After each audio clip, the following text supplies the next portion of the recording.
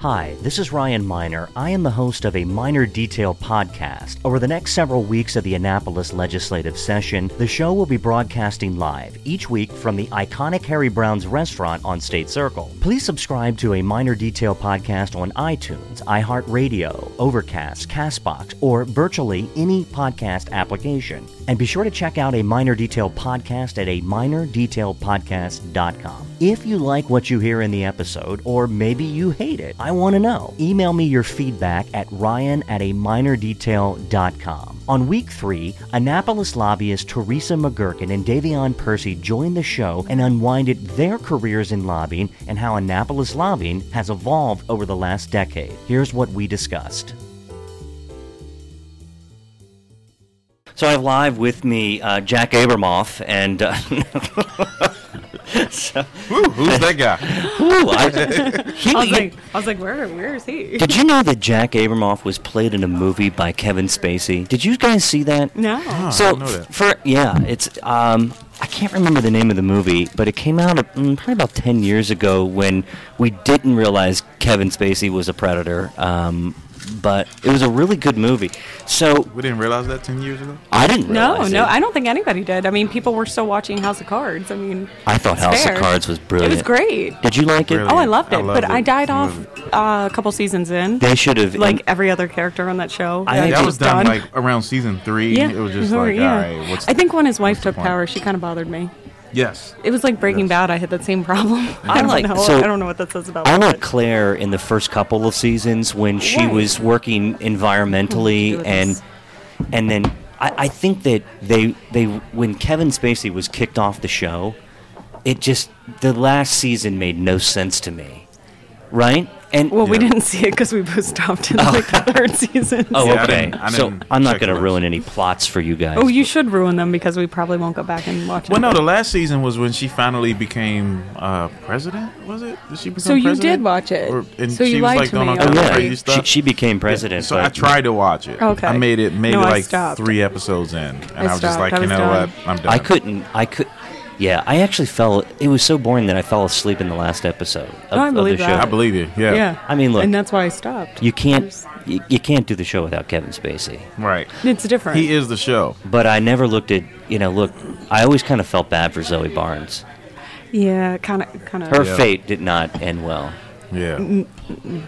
But, you guys are, if you're listening in, and we're kicking off the podcast, of course, talking about House of Cards, I have 2 very fascinating people, and I'm beginning to see, in fact, I can't take credit for this idea, because my friend Davion Percy, from Alexander and Cleaver, and Teresa, your last name is interesting.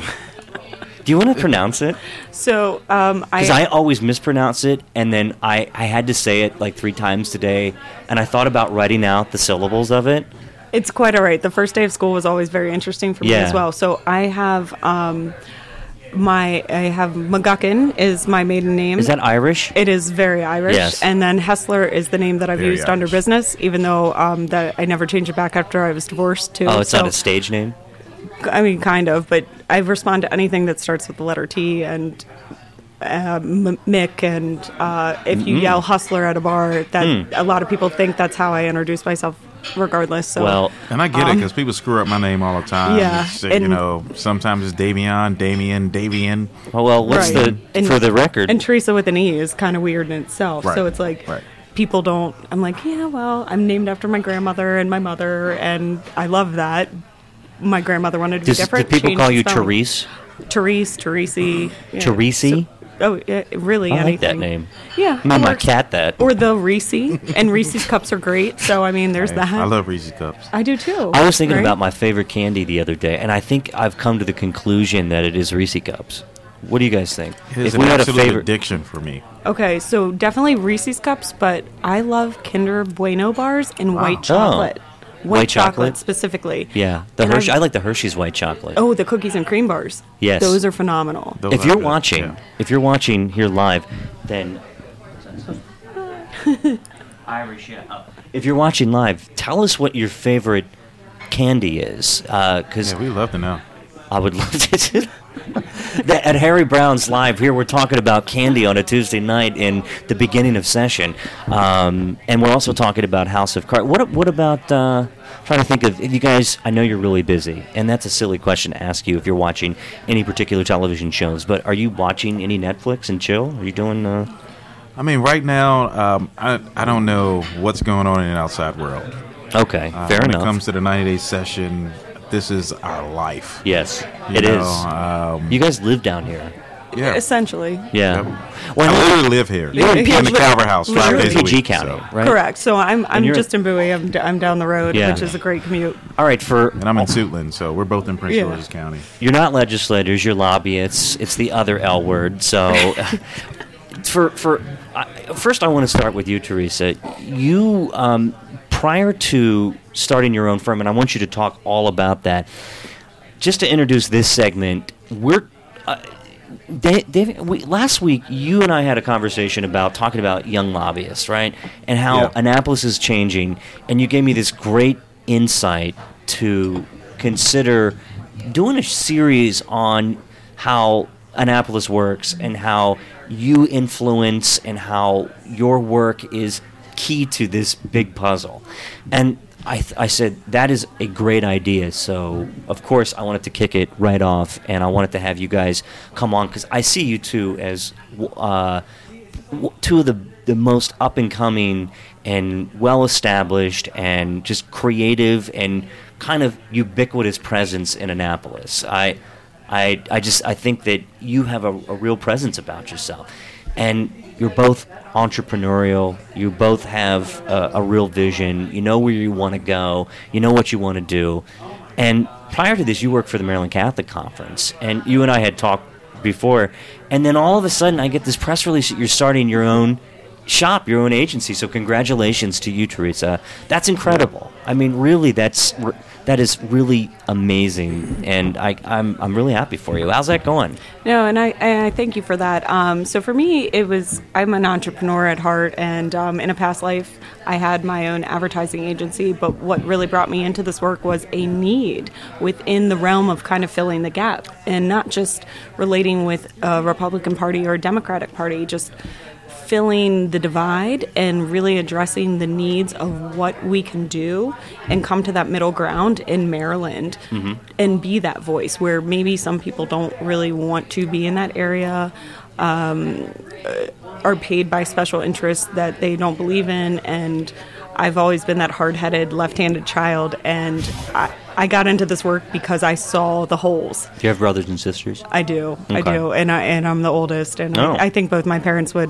and my brother probably would attest to that hard-headed kind of rogue personality. But you went to Towson, right? I did. Yeah, I did. So you've been are you lifelong Marylander? I am, and Wow. actually, my parents still live here as well. They've been in Prince George's County for over 40 years now, and I moved back to the county 4 years ago. Lived in Baltimore City for 11 years, owned a home there. Lived in D.C. for a short stint, and D.C. Yeah, it's great though. I mean, my first job out of college, I guess it was 2008, and I went to work on Capitol Hill, and I found this one-bedroom efficiency apartment that cost me $500, and it was a shit box. But it was probably a steal at that point. I mean, I'm surprised I'm still here, honestly, but I could have been murdered. But thank God I'm here. But $500 is a steal in D.C. That's right what I now. said. I mean, think about it. It was a group house, and it was weird. Wow. This was a weird, and I was thinking, all right. You're like, how did I get roped into part this of DC was it situation? On the hill. Okay. It was the hill, so I walked to work every day, and that was nice. But like Southeast, because when I said I was moving to Southeast from Baltimore City, and my father, who was born in Southeast, made this guttural noise that I've never heard before. This like a, and he would not help me move. My parents, I don't think that he later came and saw this fight. I think that they lent me a truck or an SUV to move into D.C., but they were like, we're not coming down there. No, they didn't, yeah. But they were like, congratulations on getting a job right out of college. My first job on Capitol Hill, I made $26,000 a year. 26. I feel like that's actually a good starting salary. Oh, is it? And capital, I don't know. Okay. I went into journalism when I got out of school, and they offered me $27,000. Okay. So I had to decide. So at night, what was great about You guys have been doing better than me. I made $24,000 in my first Oh, your see? first job? 24.9. So all right. 24.9. Now we know. Okay, so I'm on the higher end of We've the. all there hustled. you go. Yeah. Whew. And at some point, when I was working on the Hill, they paid you once a month, and that's hard. That's really hard. actually, Wow. All right, well, As you a- just took our... Yeah. As a I can't imagine. 22-year-old college kid being paid once a month, I was fiscally stupid. Oh, you're blowing it out of the water the first payday, I'm sure. Right, so you have your rent. Then I had a car payment at that time, and the rest is like, do I want to get groceries or do I want to get laundry detergent? So I wouldn't either. Right? No. I'm just Keep rolling, right? You take. So I think instead of getting laundry detergent, I took my clothes home to my parents, and they still washed them Of at 22 course. years old. No, and at a but certain point, my mom makes was like, sense. "You need to grow up, and you have a big boy job, but it's not a real. You're not living real life." Right. And so my parents were like, "Look, you can't keep asking us for money." And my mom will tell you that she was very helpful, and it's hard to survive on $26,000 a year Completely. in DC. Yeah. Yeah. But- It's completely. So I don't miss that apartment. And in fact, if I were in DC, come to think of it, if I went back, I would probably call the fire marshal on that place. It was so bad. It was gross. But so, what's the name of your firm, Therese? So it's Ashler Government Relations. How'd you come up with that name? What does that mean? So an ashlar in masonry is typically the foundational stone. It is Okay. the perfect stone that helps build any base. That's And- ASHLER? LAR. Or LAR. Yes. And for me, I saw that as like what Maryland needs to do and the issues that I want the firm to address. So the whole purpose is to really, as I mentioned before, is to fill that gap, fill that middle divide. How can we fix the community issues, really address where other firms might not be addressing, and not just take any issue that needs lobbied, ones that really mean something and things that we believe in, be that foundation for the state and work for a better state. So the tagline of the firm is for a better state of mind, and really addressing those small nonprofits, those small businesses, the companies that don't know how to navigate in Annapolis, and really be their presence. So, do you do public affairs as well? I do not. No public affairs. No. So you take on clients, and then you're their advocate. For Correct. people watching, lobbying is, I think, a kind of a mystical career. People are somewhat familiar. They have an idea what you might do, but it's not all just spending big checks to different clients. It's you are really working the nuts and bolts of legislation from the inception, from the birth, and then until it's passed and signed into law by the governor. How did you get into this career, Yeah, so Teresa? for me, I saw it firsthand, and I think one of the biggest issues was domestic violence. So I had gone through domestic violence, and I had You gone. yourself have I had experienced personally it. had experienced, Wow. and I'm very open with my past because that's what got me into this, and on a variety of issues. But for that one specifically, I saw the divide between the counties, and even where county courts didn't have a standard law to really address what defines domestic violence and how to process it through the court system.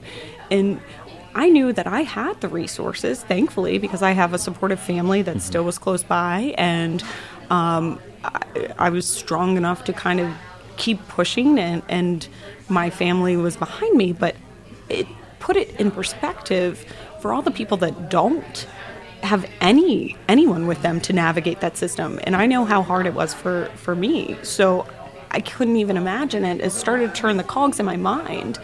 And on a couple different issues in that time of my life, I reached out to some nonprofits and started volunteering, and it made me aware of the legislative process in tandem with that. And I was like, we can fix this. Like, what? I am definitely hard-headed enough, and I felt very called to do this. And that was really the passion that got into this. And I've always been very honest about what got me down here. because I think it's within those honest conversations that we make a change. You know, I've been a business owner in the past. I could say that I worked for money in different things that I think we set certain goals, and you kind of lose sight of the community around you and some of the smaller voices within our society and our neighbors, and they get lost. And it was very eye-opening for me.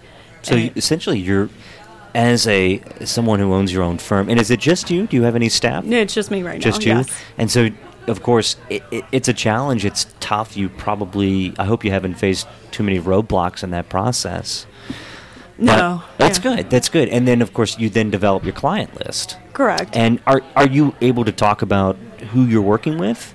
Yeah, I mean, that's definitely, so I've been blessed to be a part of the Prince George's County Council team. Okay. The Foundation for Government Accountability, which is a national organization. I have a client that addresses women's issues, another client that deals with bullying in school systems. Oh, okay.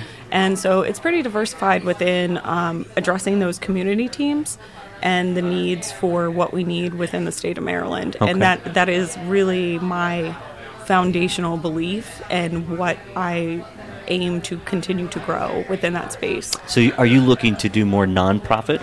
Nonprofit is a big thing for me, and just the voiceless and the people that don't know how to navigate Annapolis. That's so tough. It doesn't necessarily have to be a nonprofit, but it could be like, I'm a local business owner, and I have a lot of friends that are local business owners. So for that small business that doesn't necessarily know what to do down here, I had a friend actually text me last night that has a small business in Southern Maryland, and they have a firm, so I won't say who it is, but they have a bill that is very detrimental to their business. Yeah. And they personally asked me to look into it because they don't know. They don't know the committee. They don't know how to navigate it. And that's so important because before I got down here, obviously I loved government and I loved history growing up, and that was very interesting to me. I know Davion and I have talked about this before, and it's like our favorite subjects. What, history? History and government, history. yeah. Me And, too. Were you a political science major? I was not. I was mass communication major. Okay. So I wanted to be a host on the Today Show, which I could have definitely never do. Like Jenna Bush. No, I could definitely never do it in today's day and age. Ugh. Because I actually don't even watch mainstream news, so I'm going to say that. No. I don't have cable. We don't have cable in our house. They listen to podcasts. They listen to a minor detail podcast. We do. That's where I get all my news from. Yep. Well, hey, Hands man. down. Minor detail. You guys are very... Yep. I'll tell you what. They are some excellent upstart news media, and I want to give a shout out to Josh Kurtz from Maryland Matters. Yeah, he's great. Man, Josh is tearing it up with his coverage. He's got the poverty. Mm-hmm, yeah, It's fantastic. He has Bruce DePoit and Danielle Gaines, and they just hired on some new reporters, and I know that they have some more reporters coming down the pike, I believe in May. So Josh is really covering the day-to-day, the nitty-gritty of Annapolis, and I can't do it like Josh can, and Josh has been doing this for a long time, and he's got some great perspective. But I want to switch directions. Davion, tell me your story. Tell me, I mean, we could be here all night if we wanted to, but We got coffee. now you have coffee, and we're here at Harry Browne's. They do serve coffee, despite anything otherwise, but they also serve delicious drinks. And I got to plug Rusty, who owns the place. Rusty is such a great guy. Rusty, He really is. He's a great guy, and he will take good care of you. He takes good care of us. Anytime I email their staff, if I need a table, they hook me up, and this has become the de facto spot where a minor detail broadcast. And I found a home here for in Annapolis, and we're going to keep this tradition going for as long as we can. It's perfect. And look, Harry Browne's I see you here all the time. But we've had some great conversations sitting at... I've learned so much from both of you, and just sitting at the bar and talking with you about all that's going on. Davion is one of the most well-connected guys in Annapolis. He knows what's going on. You know everybody. And, of course, he works with the Venerable Alexander and Cleaver, started in 1984 by Gary Alexander and Jim Cleaver. And So you are the new wave. You are the future. You guys are the future of the lobbying corps here in Annapolis. And so tell me your story. Yeah, so thanks for having me on. Yeah, man, anytime. Very interesting story, and I think just about anybody who's involved in politics, when you ask them how to get involved, the first two words are funny story, right? You know, not many of us grow up planning to get involved in politics, but so I was born in Washington, D.C. I spent about half my childhood in D.C. in Northwest, in the Shaw neighborhood, which at the time was a very impoverished, drug-infested neighborhood. It's very different today, but many of my family members still live there in that neighborhood and all up and down the Georgia Avenue corridor. When I was about 12, moved into Prince George's County with my grandparents in order to be exposed to a better life. And that's where I really got interested in public service and other opportunities. And, so I participated in several volunteer programs, grew up, graduated from Gwynn Park High School in Brandywine, Maryland, started attending UMUC and working for Prince George's County government at the same time. I worked for several different government agencies in the executive branch. And eventually I got picked up by Karen Tolles, who was the council member for District 7, which is like Suitland, Capitol Heights, District Heights, and those areas in Prince George's County. District Heights, I just learned an interesting tidbit tonight about the District Heights mayor. Apparently he was indicted. Did you guys hear about this? Oh, yeah. Yep. It's our job to follow this stuff. So. We have to. Fireworks. So I'm fascinated by this topic. It's amazing, isn't it? Because it keeps happening. It just keeps happening. It's the gift that keeps on giving. I mean, unfortunately. we should have a countdown clock that we just put up right here until the next public official gets indicted. Isn't that a sad state of affairs? It really is. It's it Maryland's opens such a other great questions. Yeah. So, and I agree with that. It is sad to see our public officials go down, whether it's a municipal official, county official, state official. Jack Johnson was very disappointing as well. But I think, even beyond Kathy Pugh, that was... that was sad. And we're still reeling from that. Yeah. We don't know what her fate is, and it was sad for the city. Yeah, it really was. For a city that really needs a win. Yeah. And I was hoping the Ravens might win. I think a lot of people were. I know. We were close. I think a lot of people were. But unfortunately, a win's a win and a loss is a loss. But, but still. As in lobbying world. Yeah. Exactly. In the lobbying world. As in lobbying. But, I do have to say that even beyond all of that, I still think that Maryland is one of the greatest states in the union. I think it's the greatest state. Not one of. We are. It is. I think we're You're still the wearing your wealthiest Maryland state in the hat. union. I am wearing a Maryland hat for those come on, we Check are this the out. greatest. who are watching it. I was like, I don't have my glasses on. I got my Old Bay socks. There you Old go. Bay socks. I like those. Yeah. Got my old base. And even Baltimore. We've got one of the most important ports. Oh, I love in the city of Baltimore. City of Baltimore. It's a great city. fantastic. Yeah. What do you Prince think George's about? County, the wealthiest majority minority county in the nation. Mm-hmm. So we've got a lot of good things going on. We've got to, unfortunately, we've got to just wean out the bad apples. Yeah. And change the perception. Well, politics, it breeds some interesting fellows. People jump into politics for all different motivations, for whatever reasons. And I largely believe that people who are involved in Maryland politics are... they are on the side of good, decent, and just fundamentally wholesome people. That they jump into this avenue, and it's not easy. State senators, I know that from the outside it could look glamorous. I haven't seen that side. It's not at all. There's a misconception from the public, and maybe that's why the public is so skeptical of the inner workings of government, because there's this mentality that it's always been glamorous, and public officials keep doing stupid things that are counterproductive, that they get themselves arrested or indicted, or they're misusing campaign funds. And people that we look to as our leaders, as our representatives, are guiding lights in not only in government but for moral reasons, right? We pass legislation sometimes for moral, overarching reasons, and yet we're looking to the people who do that, and we're all fundamentally flawed. But I just think we need to expect better for the people who are representing us. Exactly. Right? I agree.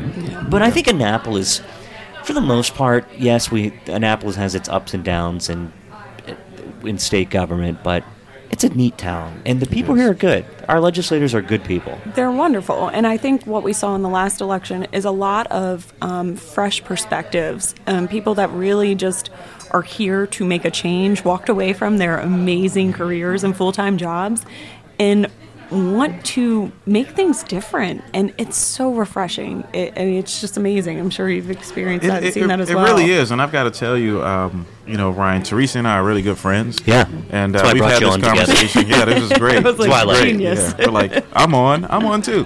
But yeah, this is great. I didn't tell you guys because I wanted it to be a surprise.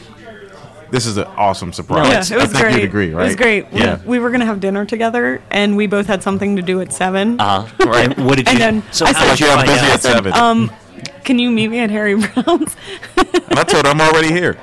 No, he didn't respond, and then I walked in. And he was Oh, I'm here. sorry. And Maybe then I You're didn't like, what are you respond. doing? Well, he was like, But I will say, podcast. in response to your comment, Therese and I have had this conversation, several times. It is very refreshing. I do believe that we're living in one of the most historic times in political history in Maryland. I agree. We've got the first African American and first woman speaker in the history of our state. Amen. And That's progress. The Honorable amazing. Adrian Jones, who I respect very much, and then to see some of the reforms that she put in, her incentives have been incredible. Exactly. I mean, first of all, she pushed for ensuring that the floor is streamed. I think they're still working on that. Mm-hmm. She also allowed the freshman class to elect an assistant majority leader. Wow. Mm-hmm. Essentially the freshman class president, and Juanita Fisher, which She is sits amazing. on judiciary. She sits on Yes. judiciary, yes, Yep. and she's from Prince Another George's County, up-and-coming, and a amazing great friend of leader. ours. She represents, I think, District 47. 47, yes, that's correct. That was a seat, I believe, had once held the same district as Red Jimmy Tarlow. Yes, Yes. you're correct. Yep. Old Red Jimmy. Yep. Huh? Yeah, With the Johnny- People's Lobbyist now. The People's Lobbyist, Yeah. who is Yeah. he's a pro bono lobbyist. So if I ever have Oh, to, I like that. Yeah, I think so. So I'm into that. if I ever have to go to jail for something, then I'll have a pro bono lobbyist to make sure. Try to He- figure you know it out. what? So we all Yeah. need to make note of that as well. Right. The mayor of District Heights like- should hire Red Jimmy Tarlow There we go. to advocate for him. Oh, Yeah, so I mean, we've got Adrian Jones, we've got more people of color in the legislature than ever before.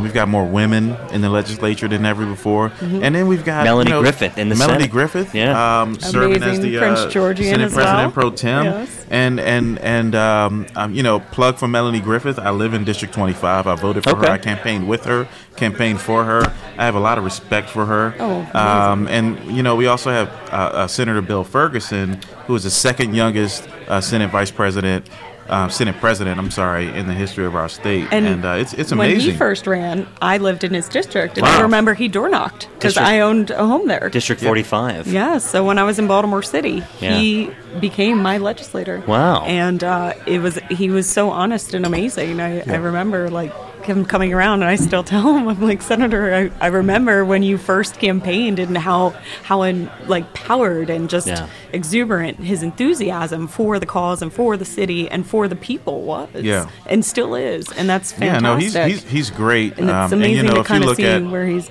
come.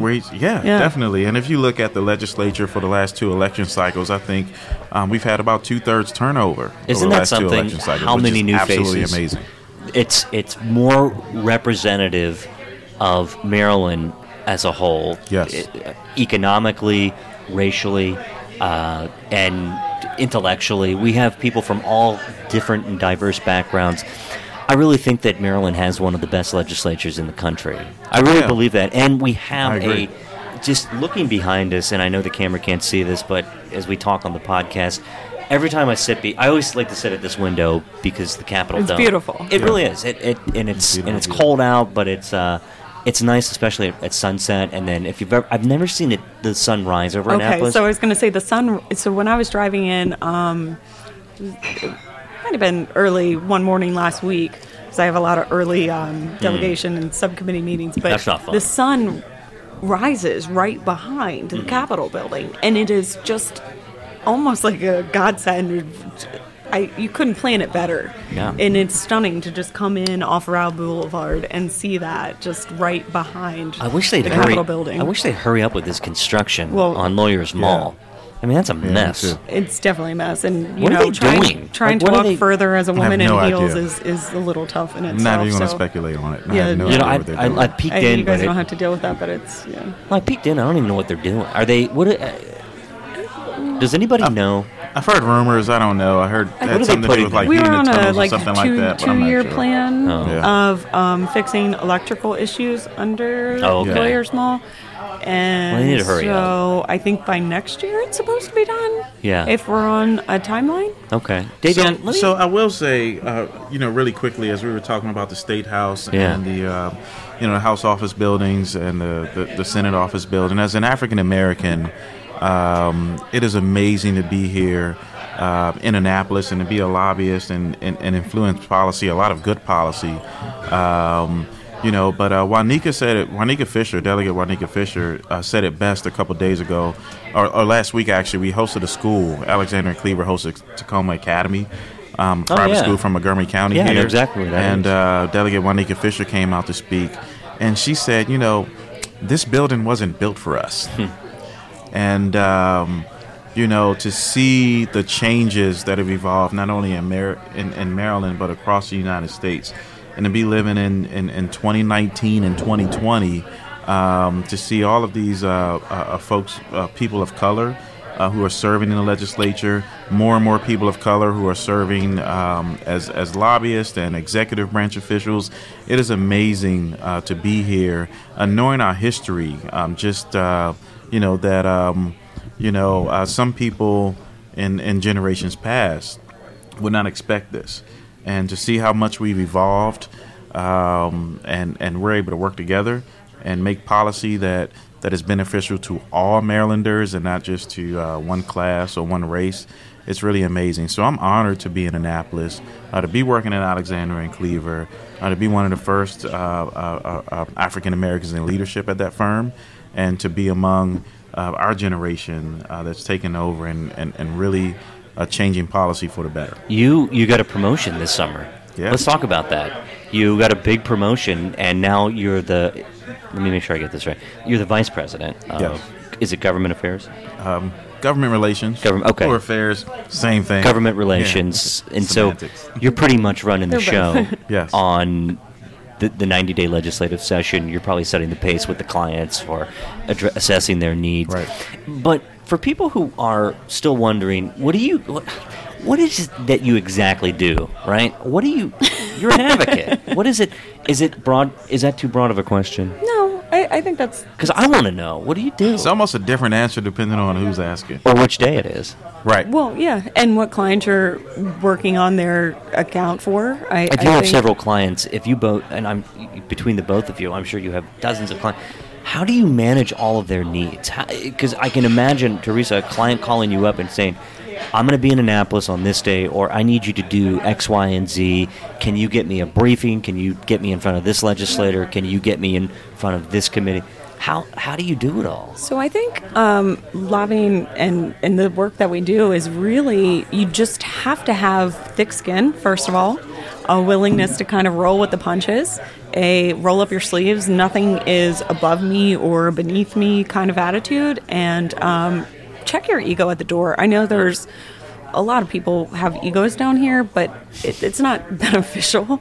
And no, because then a minor detail covers that. And nobody wants to be a negative news. They end up on the 2019 losers list. So, but I think, and Davion, I'm sure you would agree, is the best work is done in just being candid and having honest relationships, hard work, picking up the phone, and just not taking anything too seriously, even though everything we do is very serious, and just rolling with it, because if you're not flexible and you can't roll with it and you take things personally, it's never going to work down here. You're going to hit a roadblock and a roadblock and a roadblock. But within friendships and conversations, that's how things change. That's how things move. Like, that's kind of how our friendship started, and that's how hopefully, and I know future legislation will get passed. Mm-hmm. It's within those relationships. It's within those friendships. It's within those conversations and that passion and just drive of rolling with things. So when people think of lobbyists, they think of people in expensive suits that are pulling aside a lawmaker or in a back room of a cigar bar and saying, vote for this, and maybe putting a wad of cash in somebody's pocket. It's not like that at all. Not at all. No, it's definitely, and there's ethics laws about that. They make us do training. I just had to redo mine last Sunday, and it took about 3 hours. For the record, Teresa paid me $1 to come on. No, I'm just kidding. That's not true. She did. I don't have $1. I work for nonprofits. No, I'm kidding. They're still under the threshold. Yes, it's under $20. Well, you know, the Annapolis cigar bar shut down. Yeah, I heard. Heard last week. Yeah. So I think you told me last week. Yeah, it's gone. It's been a long time hangout of lawmakers, and there was an incident, of course, that transpired there last year that set the unfortunate tone of the session. And I'm hoping that there's no hiccups this session, because last session was interesting. That's a good way to put it. Interesting. Yes. You had the Lasanti saga, and then the Jalisi issue, the speaker passing, Senate President Miller with cancer. We've seen a lot of changes, ups and downs. I know that we were all together on Sine Die of last year. That was a somber day. That was a tough day tough day for everybody, and it just didn't feel like there was no celebrations. I mean, yes, it was hard to. I think so. I mean, the speaker died the day before. Right. That was a tough day. It really was. And then we got to Mako. That was fun. Mako was fun. I'm talking to Monica, who she works for Alexander and Cleaver now, and her previous employer everybody throws these Mako parties, and I guess I was one of the first people to actually cover the minor details of the parties. And Monica, who I was in my hotel room in Ocean City, she emails me, and she was like, I'm not really sure what you wrote, but I don't know if it's like accurate. And so we actually then formed, after that conversation, which, by the way, was hilarious. We formed a good friendship, and the Mako parties are always fun. I mean, that was my first time really bouncing back from one to one. The food was amazing. You guys had a party. They did. Yeah, two. Yeah. They were great. Secrets. Yep. And Secrets. Dry 85. Mm-hmm. Dry 85. That was the first night. That was Wednesday night. And it's then, all the same day when you're at Mako. But I'll tell you what, that Cap Strategies party, that was fun. That was interesting. So the Capital Strategies party is always good. It's very packed. It's one of our allies in Annapolis, I'd say. So those guys are here all the time. Party, they're great. Yeah, they're great guys, and we're working together on some things, quite a few things actually. At least two clients we have. What kind of legislation are you guys targeting this session, or what are you following? I know that you're looking at end of life, right? Yeah. And then what kind of bills are you following? What are you? I'll be opposing end of life. Are you opposing that one? Well, on behalf of we'll get coffee together afterwards. Yeah. Have you guys talked about it together? Somewhat. Your arguments for and against. I had Senator Smith on. No, we're not exchanging secrets. No, we're not exchanging secrets. No strategy sessions? No, because there's... all is fair in love and war. Yeah. Do you guys go... Well, there's 3 firms hired to push the legislation. That's what I hear. And there's me and coalitions to oppose it. Yeah. So why do you oppose it? I think it's just detrimental and dangerous. There's no real safeguards that you can propose. We saw that in the Senate last year with the amount of amendments. There was over 40 amendments proposed within the Senate to really address those concerns, regardless of political party, and they could not come to a conclusion. And when they could not come to a conclusion, the main bill national sponsor, Compassion and Choices, withdrew their support for the bill. And for me, that was the biggest indicator of what their real motives were on the legislation and why they wouldn't want any amendments to try to make this bill better. And to me, it was like, well, they can't make it better. Let me ask you something. I had Senator Will Smith on, who's the chairman of judicial proceedings, and we talked about end-of-life legislation. Congrats to him, by the way. Yes, absolutely. He stepped in and was appointed to the seat when Senator Zirkin resigned, which was a big shock to everybody. Bobby Zirkin is an icon down here, and so it's interesting. I think he wanted to go spend time with his family. And I just have to, on the record, and I think Theresa would agree, just thank him for his service. Yeah. Completely. He's a legislator's legislator. Yeah. 100%. And I'm glad that, he got deployed near the end of last session, and very glad that he made it back safe and sound in one piece. He just had a baby. His wife is happy to have him back. And we're all glad to see him back here in Annapolis. Of course. And, I enjoyed one of the greatest awards, given the circumstances in the legislature, is for him to chair the Judicial Proceedings Committee. Yeah. So, glad to have him back. I think Senator Smith has a bright political future ahead of him. I agree. I wouldn't be surprised if you see him on a ticket in a couple of years for something. Or I keep hearing all these different people who are running, and since this is a minor detail podcast, we can talk about the juicy details and the gossip of Annapolis. I keep hearing all these different people who are wanting to run for comptroller. I hear Brooke Learman is running for governor. Have you guys heard that? I have heard that. Yeah. It's a wasn't there rumor. Story that came out the other day somewhere. I've heard rumors, but No, yeah. but I actually saw. Was it you? It was me. Yeah. Well, I was like, did you put that story? I was like, I think it's in the Facebook group that we're in. Her campaign finance report. Yeah, she has some serious money. Of course, her dad being Terry Learman, the former chair of the Maryland Democratic Party, a Steny Hoyer accolade. She knows how to raise money. She's in Baltimore City, I believe in District 45 in Bill Ferguson's district. Mm-hmm. And she doesn't take money from lobbyists. You want to hear something And interesting? she's raising good money. She doesn't take money from Why lobbyists. is that? And I think she's great. What is the... let me ask you this. What is the stigma from taking money from a lobbyist? That's a good question. I think. There. Yeah. We can probably spend 2 hours talking about the different stigmas. Would you like to extend your podcast? At all? But one of the things I respect about Delegate Learman, I remember the first time I met with her on an issue, and we had a very candid conversation.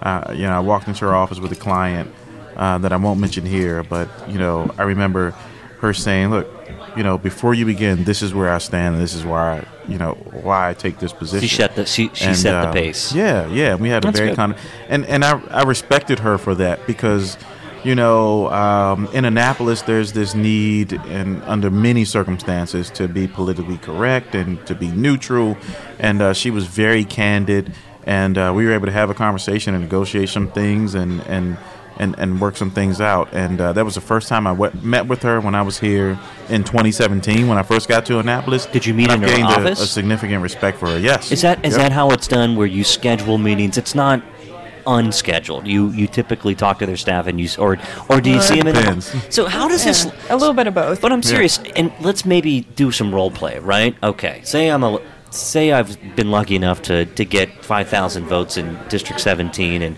I become a legislator. I think it's probably more than that.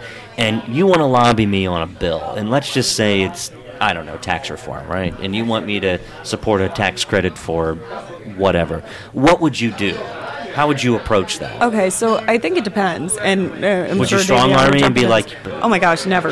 Okay. I would probably, in my true sense, like I mentioned earlier, like I'm very honest, and that's why what you just said about Delegate Lieberman, like it's just that the candidness is the most important thing, and the honesty of just being frank of who you are, and this whole new group of legislators that has come in is so strong and who they are, and not really playing the traditional game, and I love that.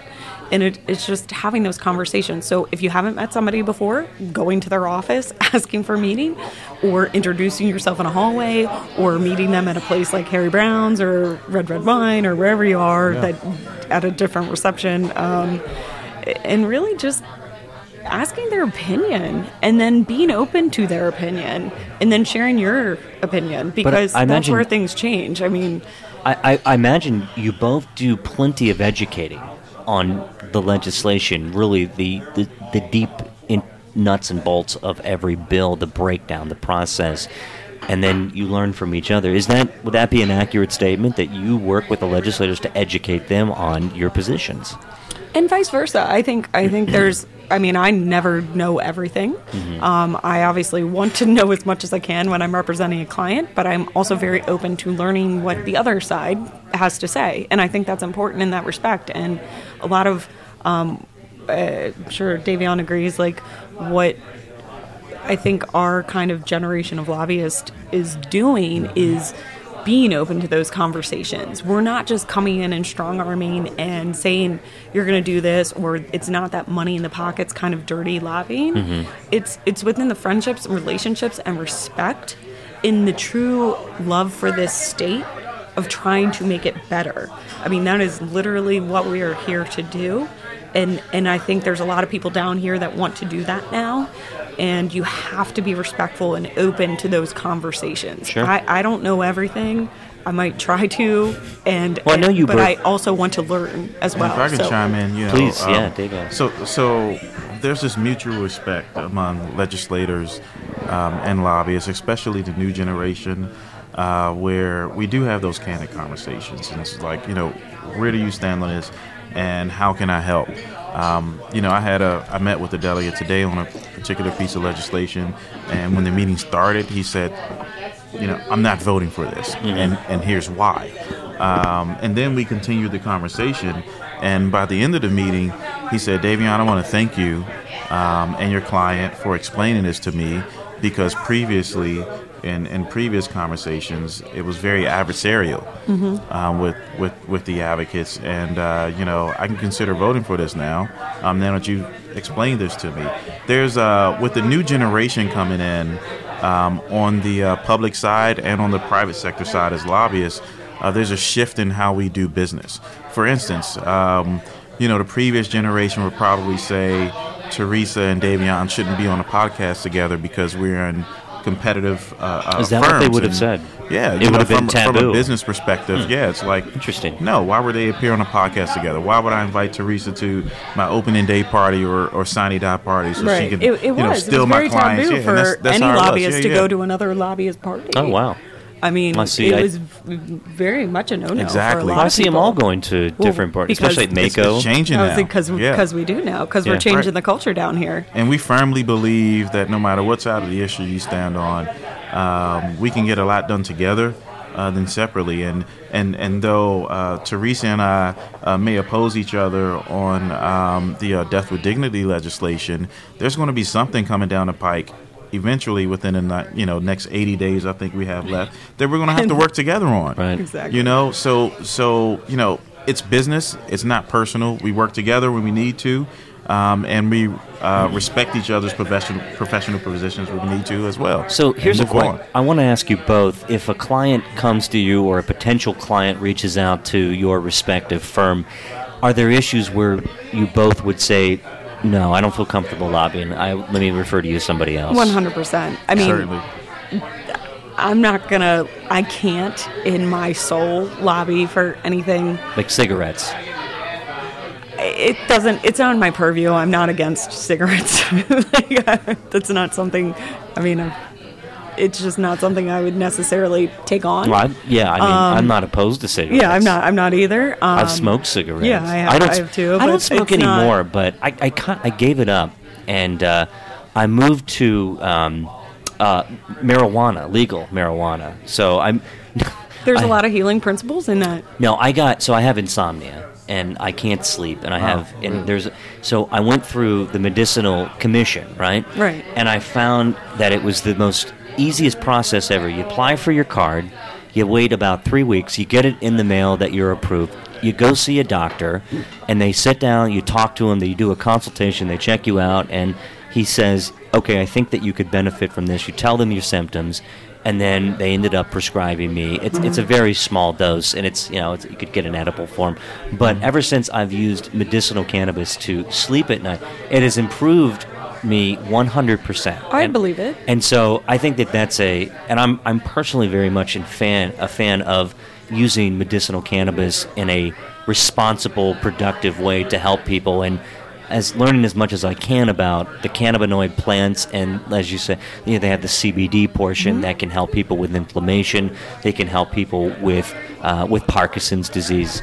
I think it's a remarkable breakthrough in science and technology. We're still not there yet on the legalization part, and that might not come down the pike for a while. Right. But I still see that the Medicinal Cannabis Commission has done great work in Maryland, and they're helping a lot of people, myself included, and I'm a testament to that. And I was opposed to. I was like, I don't know if I could do this. I don't want the perception to see that I'm just getting high, but really, it's just it's a little vape pen, and right before bed, I get in bed, and you just go fast asleep.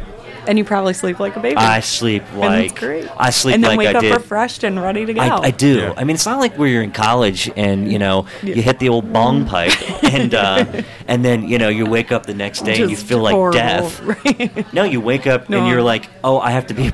I'm a productive member of society. I'm waking up at 6 o'clock, turning on my Morning Joe, and there it is. You're ready to go. Yeah. No, it really is. Yeah. Yeah, there's still several tweaks that are needed for that. Especially before we go to full legalization. I'm not professionally focused on it, but it is a very significant interest of mine. Unfortunately, as an African American, historically, we have people of color who are incarcerated now for selling and using marijuana, and the question remains.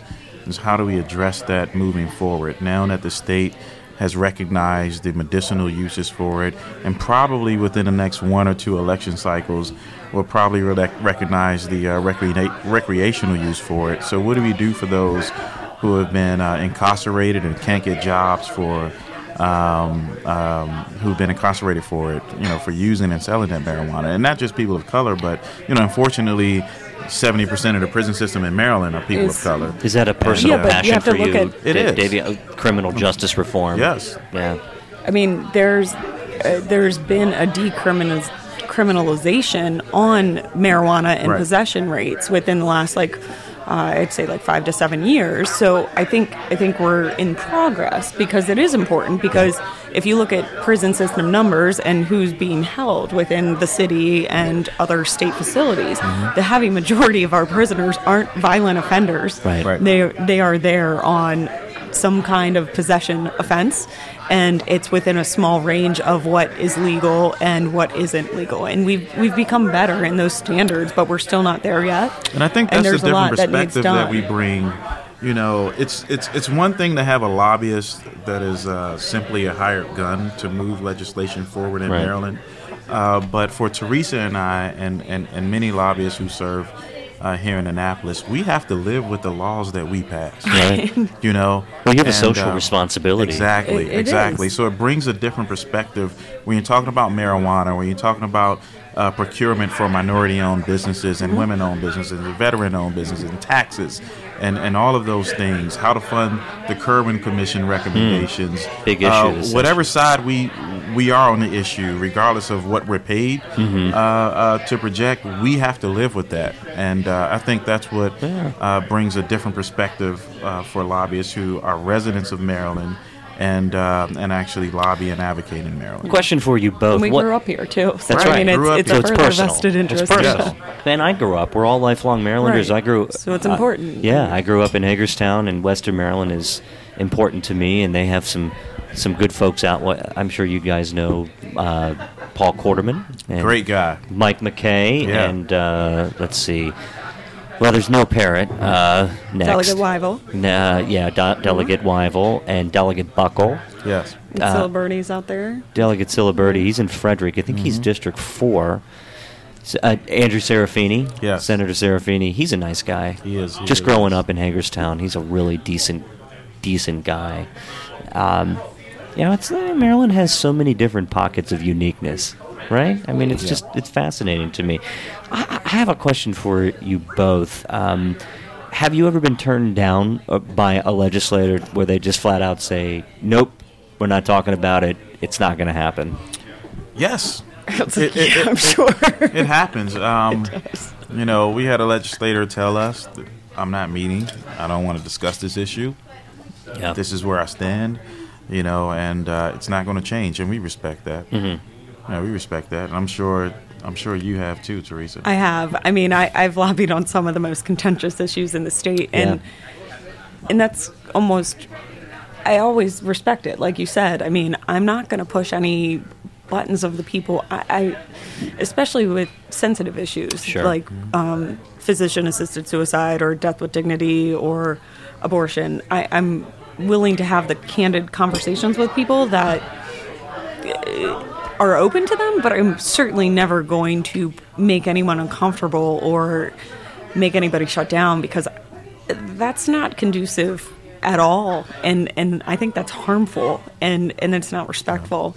I think a lot of what we have to do is really knowing the boundaries of how to have the conversations and with who and in the right way, and to respect the people that don't want to have the conversations too, and that's fine, because we're all humans, and you shouldn't push anybody's boundaries there. Yeah. What do you think, Davion? So I agree, and especially on the topic of death with dignity. There are a few issues here. The most important issue being moral and religious issues, and our country was founded on Christian values. Our Constitution really emphasizes the separation of church and state, and there are legislators that have strong Christian values. That stand on either side of this issue, and we want to respect that. Memories are long in politics. That's very true. That could not be. If we cross that line, true. And if we cross that line, it could be detrimental to a relationship, for any to of a us, business relationship, and people skills, being able to be perceptive and understand where folks are coming from are very important. And your word is your bond. The outside world thinks that politics is this corrupt, conniving, and it does get tough sometimes, right? But one of the things we pride ourselves on the most, whether you're a lobbyist or an elected official, is being a man or a woman of your word. Right. And that's what's most important. Loyalty is everything. And if a legislator if the legislator tells you, okay, we're there, we're going to vote for the bill, and then you see the vote count and they didn't vote for the bill, now that would piss me off. Yeah. That would really upset me, because you spent time and investment, right? You're investing your time in educating them on a bill that you're passionate about. And it's not just for the client. You're doing this because you truly believe in this legislation. And then they turn around and they say, well, we're going to vote for it, and then they don't. I mean, yes, they might have a we also recognize that we've got, 141 people in the House and 47 senators. So it's, all of those opinions that you're listening to, right?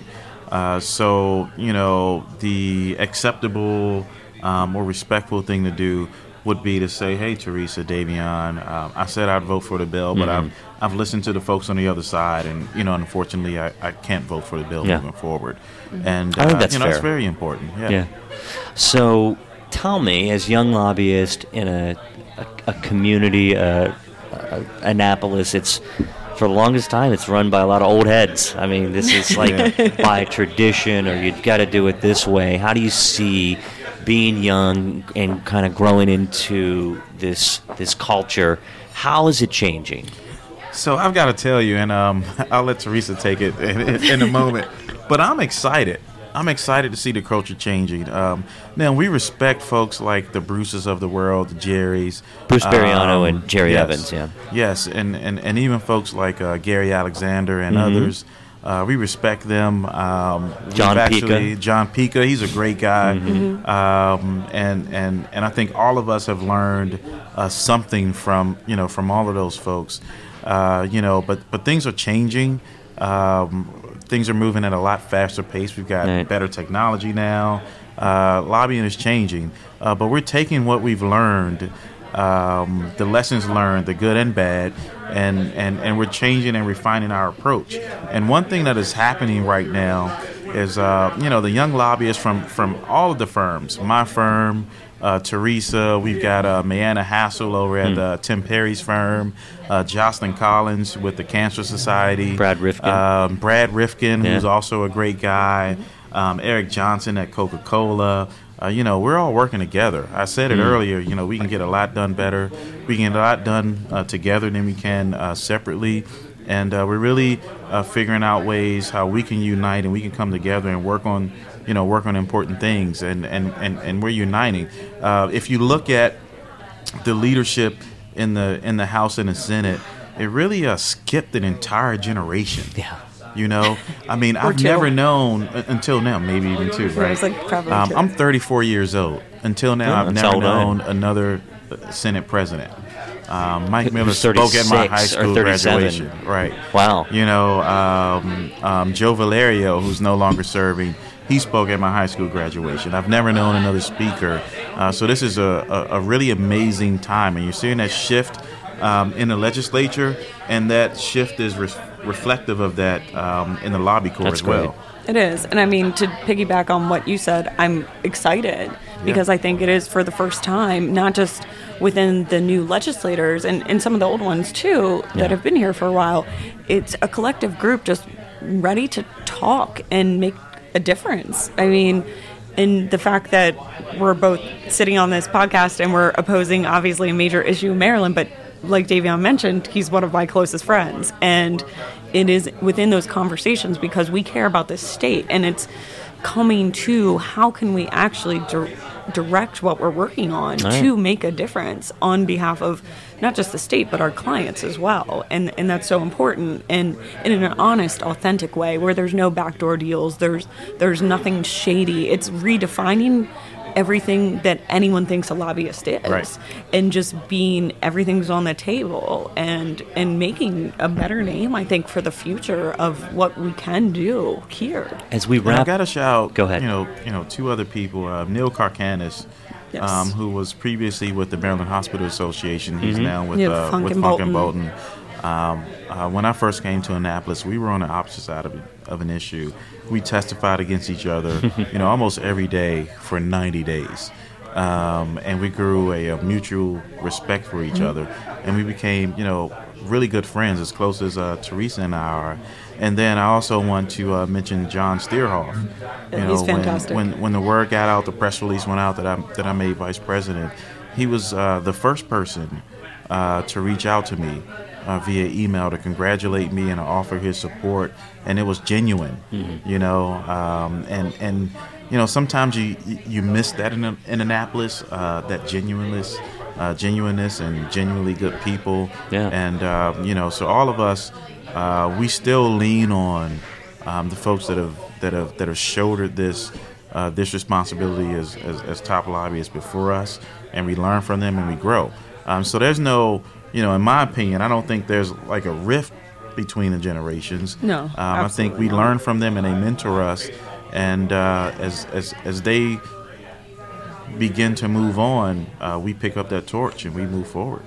As we wrap up, what piece of advice would you give someone who is considering jumping into the lobbying field, who's young and who has a passion for this? Therese, what do you think?